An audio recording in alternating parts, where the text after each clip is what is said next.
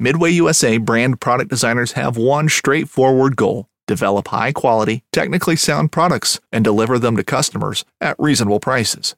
If you are immersed in the shooting sports industry and pay close attention to every single detail, you know our products are built right and stand up to everyday use. Who has shooting mats and range bag systems to hunting clothing and just about everything for the outdoors? Log on and shop 24/7 with super fast shipping. MidwayUSA.com.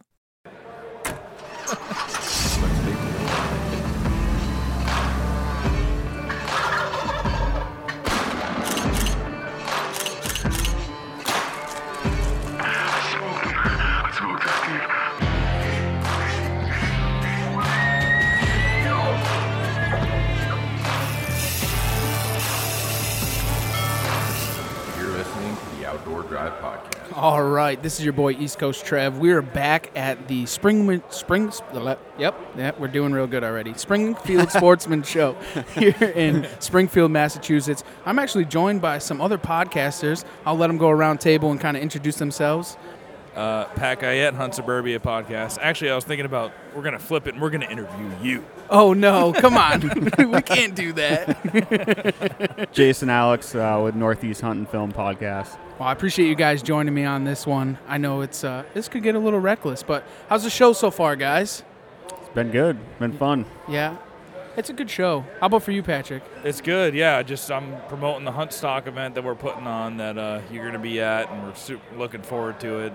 Selling a couple tickets and just getting the word out. It's been a lot of fun, man. Well, you brought it up. Why don't you just go into it and kind of tell a little bit about it? I know that our listeners have kind of heard about it. Well, I've talked about it just a little bit, but why doesn't the man himself kind of talk about it a little bit? Because I'm very excited about the event. Yeah, Hunt Stock is just it's a new look on hunting shows.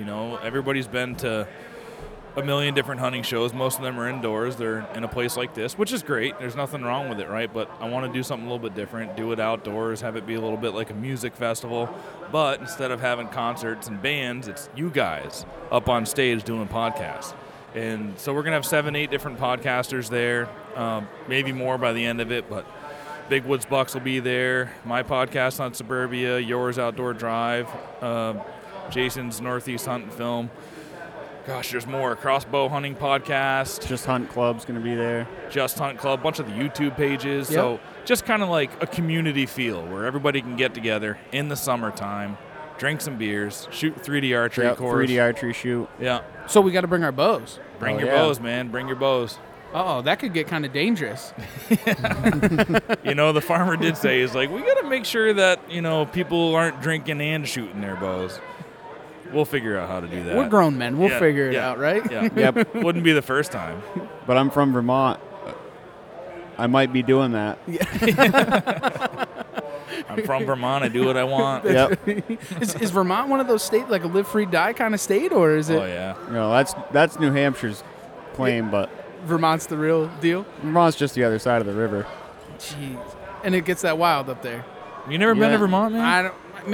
Not really, no. I skip right through it and go right to Maine. We got to get you to Vermont. You don't have to hunt there because the hunting isn't great. Right. There's good turkey hunting and stuff with the deer hunting. Really good turkey hunting. Yeah. See, I'm a turkey Really good hunter turkey by heart. hunting, Like, yeah. I can care less about a deer. I'm a turkey hunter. Are you going to Total Archery Challenge? I forget if I asked you.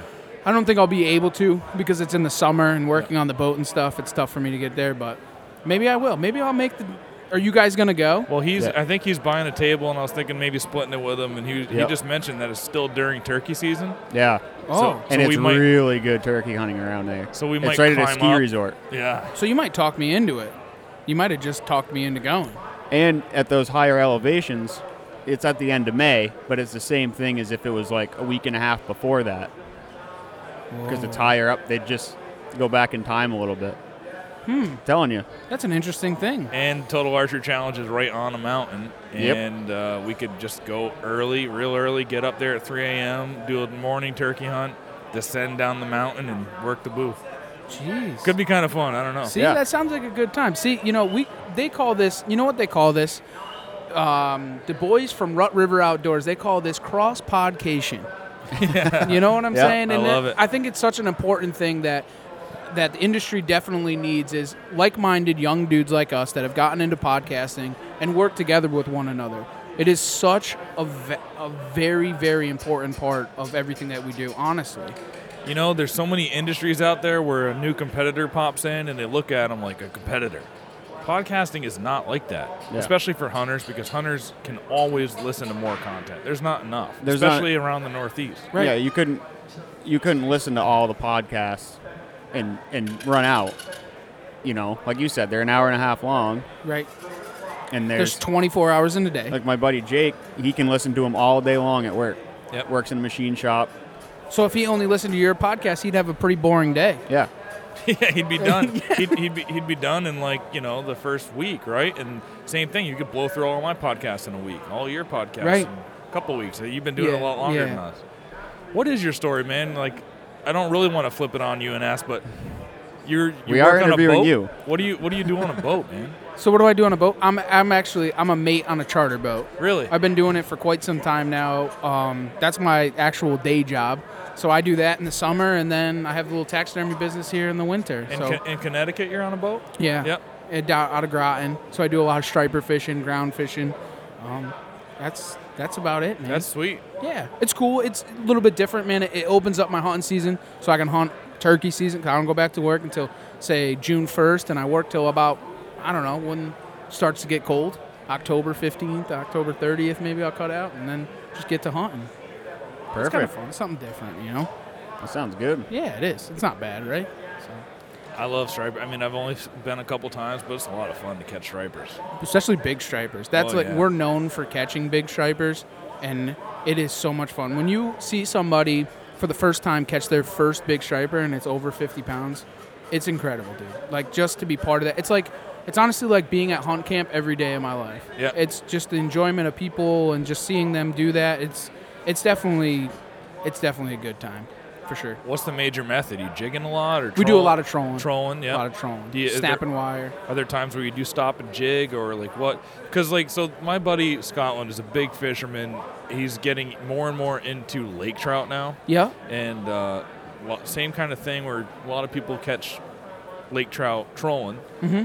But what he's finding out more and more is you catch more trout when you troll, but you catch bigger ones when you jig, because you can set the size of the jig and you're ruling out. You're not catching sub-mature fish. You're only catching mature fish if you're jigging with a big bait. Yeah. And I wonder if it's the same thing with striper. So on the lure, so we actually jig while trolling, right? So we're snapping wire, and a lot of the times, if you're using, say, a bigger jig, or you get it down a little bit below the school, you'll get a lot of bigger fish. There's certain different colors that will actually target bigger fish. Sometimes if we're not snapping wire and we put on an umbrella rig or a tube and worm or whatever, we can really target those bigger fish and try and put bigger fish. So what we'll try to do is we're snapping wire at first. We'll fill the box with, the 28 to 35 inchers, and then we'll switch it over and we'll put on a tube and worm and try and catch them, what we call a slaunch donkey, and see what happens. You know what I'm saying? Those are the good I might have ones. to hit you up about that, because I've never been Come on, really? striper fishing, but I got a bunch of buddies that have been off like the coast of Mass and stuff, and it's a blast. Dude, you can looks catch like fun. stripers in the Connecticut River, can't you? I don't know. if They come got up them the there. Connecticut. Yeah, they do. Probably certain areas, They do up until the first dam, wherever Right. that is. which is down here somewhere, right? Probably. So but Holyoke is a little bit north of us, so that is Yeah. the first dam. That's the first dam. But they catch stripers all the way up, almost. where I am. I live right on the border. I'm in New Hampshire, but I'm look across the Connecticut River into Vermont, and there's giant walleye where I am. Easy. Well, Don't tell too many people about that. don't give up your spot. Especially our listeners. They love big walleye for some reason, and always Yeah. trying to bother me for that stuff. So be easy what you say. yeah. I'm just kidding. Well, I was just We about like to to say give out there's, all there's the about information. there's about 20 miles of it, so Yeah, but they figure won't it find out. me, but Yeah. So whereabouts are so you're up on the New Hampshire border up Yep. that way. You do a lot of fishing up there, or not a lot. I got a boat. I do some trolling for rainbows and stuff, and that's like do some offshore fishing. once you get north of here, that's what everybody does. Is trout fishing. Yeah. Why? What is the fascination with that? I'll park the boat and bass fish around areas, and I don't know. It's just fun to putt around and just preference. yeah. Really? There's a lot of Trout's good. I love eating it. trout's great, but personally, for me too, like I love smallmouth bass fishing. Yeah. And I love pike. I love catching those toothy bastards, dude. It's So fun. aggressive, fight hard. Yeah. Yep. That's like a smallmouth. Smallmouth, probably pound for pound, is probably one of my favorite Yeah. catching fish. Pound for Especially pound, shallow one of the hardest waters. fighters for sure. Mhm. Yeah. They got those big auger tails like a carp would do, and they just fight to the death, especially in the cold water. Yeah. You fish a lot of them in the Connecticut River, or is there other lakes and stuff? No, I've never fished Connecticut River. I grew up in Rutland, Vermont. I mean, I fished the Otter Creek. It has some really nice pike. But the best fishery, my favorite place to fish is Lake Champlain. Yeah. Oh, my God. Beautiful. What a mix of places. Awesome, awesome place. That's like a mini ocean in itself. It is. It used to be. It used to be covered in ocean 150 million years ago.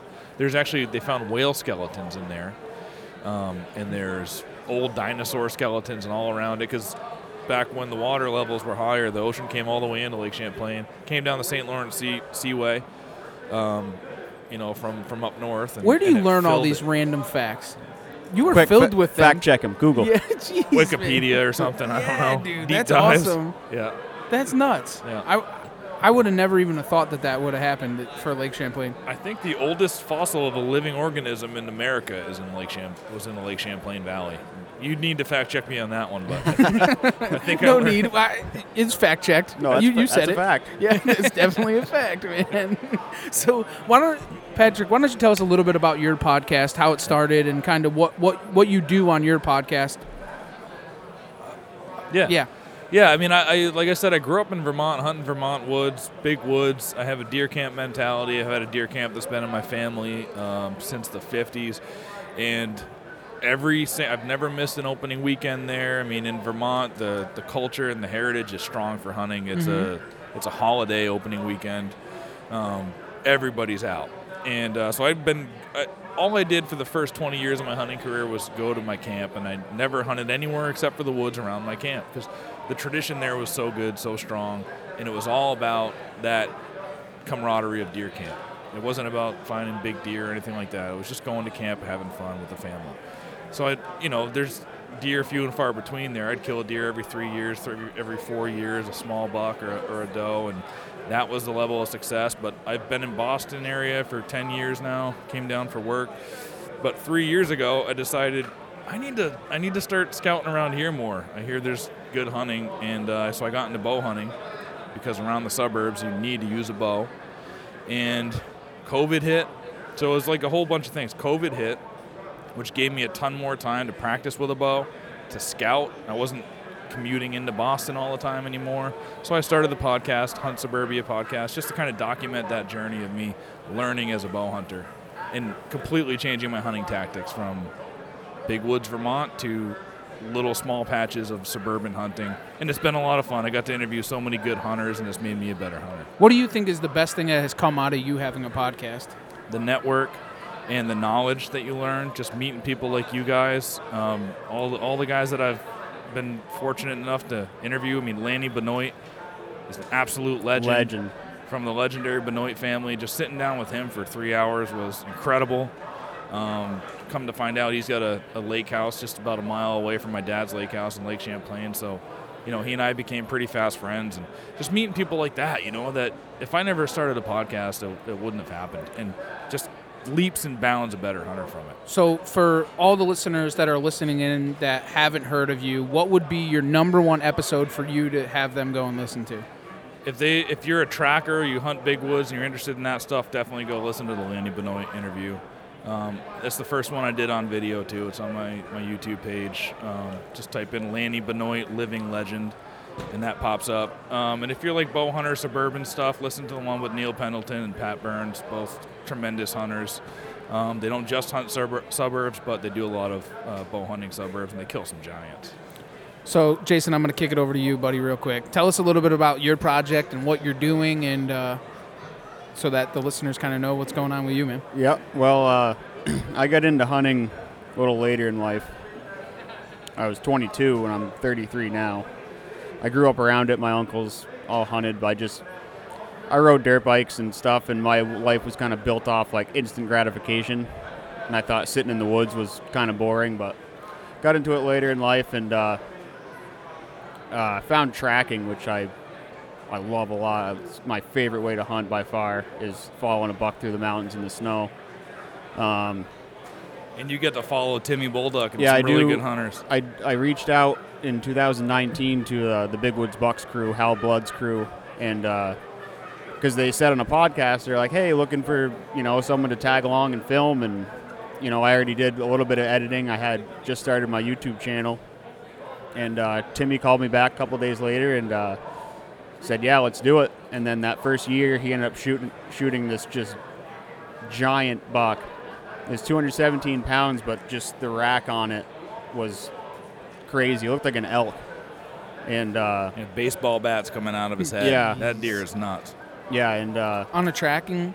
Yep. Well, we weren't on its track. We were circling this piece because we thought it might have left. We were trying to figure out if it was still in that piece or had left, or it might have been wasting our time.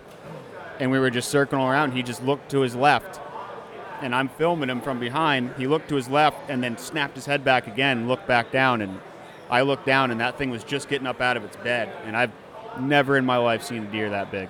In fact, the doe that was with that buck, was easily 170 pounds. Jeez.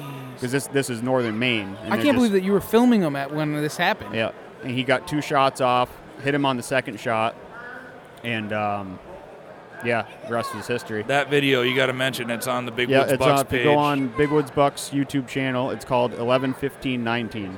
That's the date he shot it on. He doesn't name his deer, so he just dates him out. Well, I just came up with that because I had to have a name. And then I also filmed one of the team members, Lee Shands. He drew a moose permit after 40 years of applying, and he shot a Boone and Crockett moose on the second to last day. That one's called Luck of the Draw. So that film's on there too. Here's a picture of that buck if you had not seen it.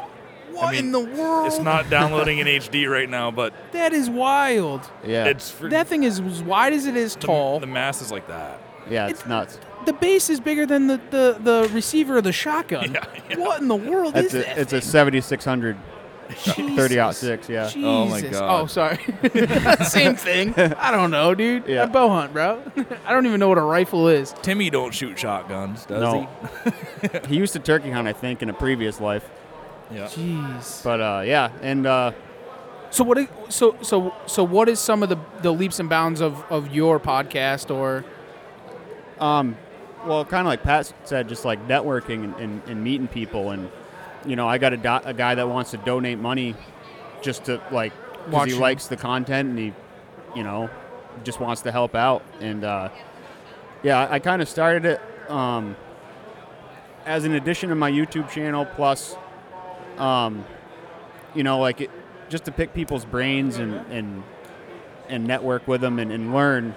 Rather than blowing up their phone on social media, sit down and have a conversation like this, and that way more people can learn from it. And yeah, So if the listeners of the Outdoor Drive want to go and find you, what would be the best one for them to listen to?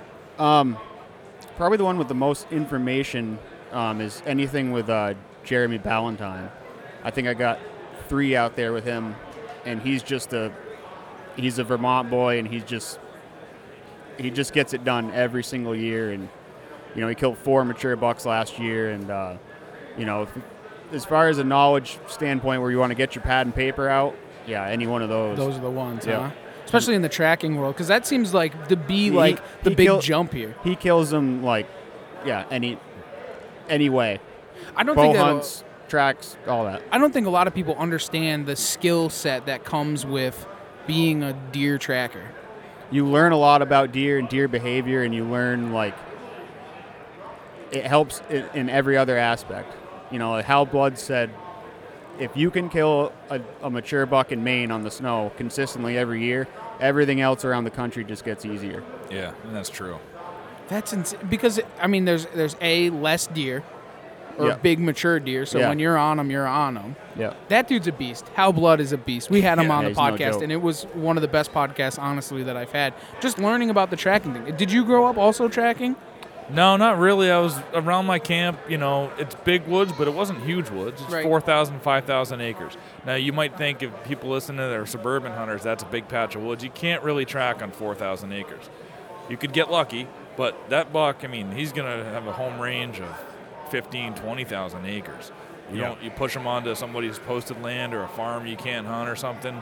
It's not really great. You need really big swaths of woods. The thing about tracking is you need elbow room, because I've tried to track in smaller pieces that like big enough to track, but like he said, I was across it and into a posted sign before I knew it. It was just over.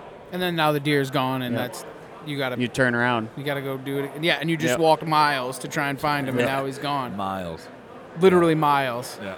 When they say there's no e-bikes where you guys are going. No. I followed Neil Pendleton with a camera, and you did too this year, but in the same area. But I wanted to film a tracking hunt just to see, and Neil put on a lot. I think we did 13 miles, 12.9 miles that day, and I was beat. Up and down steep mountains.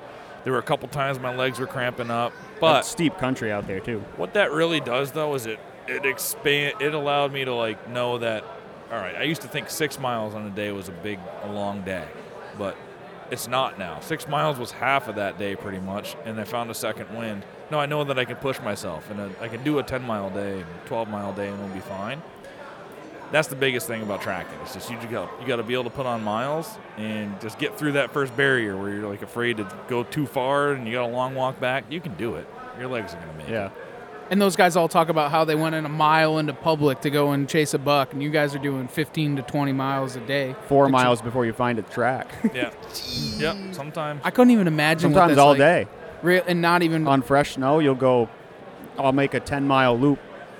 Maybe cut a doe track. Oh, that day that Neil and I were out there, we did 13, and we only followed a track for maybe half a mile, and it was an old track. Like we never cut a fresh one. Jeez, that is nuts. I couldn't even imagine that. I mean, like where I come from is not even. If you were to work 13 miles, you would have went through 25 postage stamps. You would have been in jail by then. No, that's not happening where I come from. Not even in the. You would probably come across 10,000 tracks, but you're not. I mean, not good.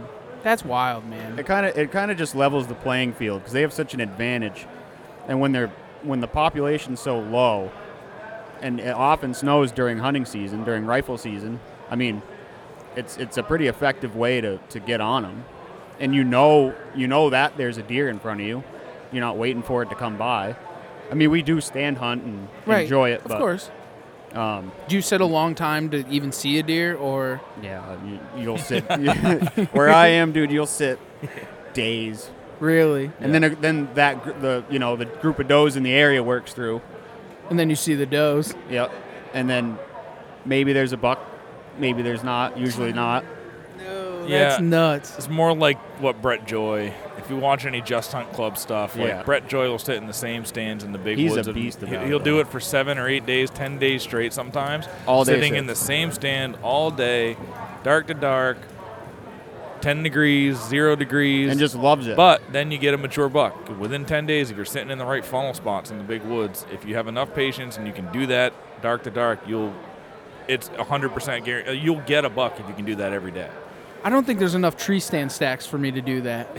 I don't think there is. Day 9, he comes through at night.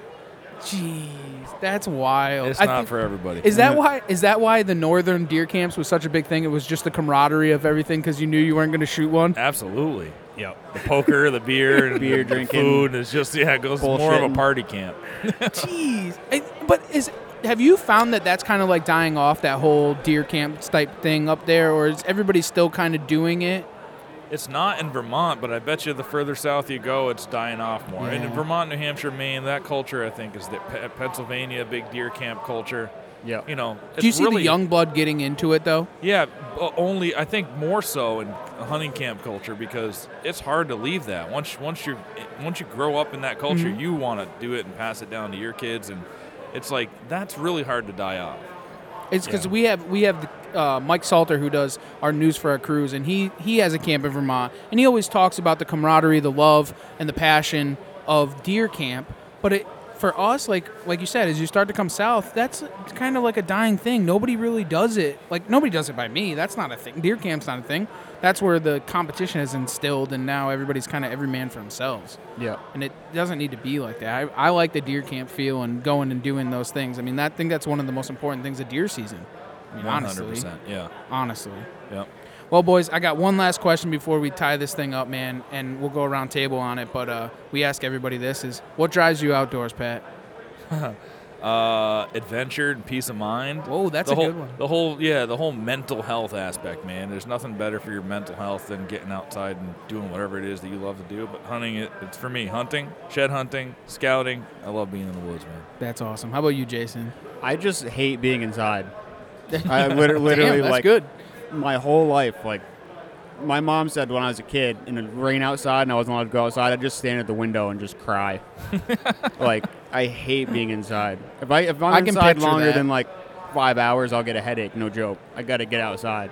So my whole life's been outside doing everything: snowboarding, skateboarding, dirt bikes. Now getting into hunting and I'll just wander around, you know. I see where the tracking comes in with you. Yeah, I got that wanderlust. Just straight go through the woods. Yeah, so. Well, boys, I don't think it's going to be the last time that we have headsets on with microphones in front of us. We're really looking forward to Huntstock, man. If you guys have not even heard of it or anything, where's the website for them to get on over there and check this thing out so they can all be there? Yeah, you come see all three of us. All three of our podcasts will be there. There's going to be a bunch more podcasts. But if you follow me on Instagram, at Huntsuburbia, there's a link right there in the bio to where to get tickets. You can just search Huntstock on Google. It'll pop up.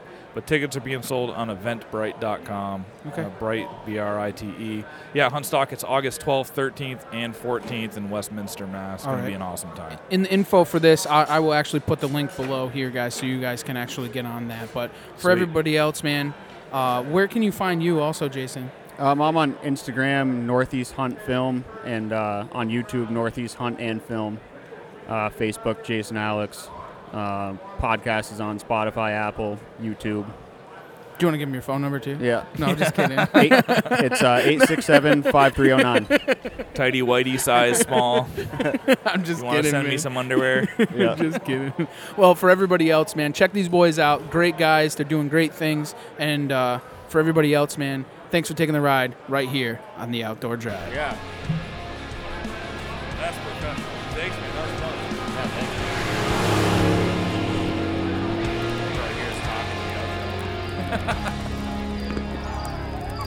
That's the fun part of it.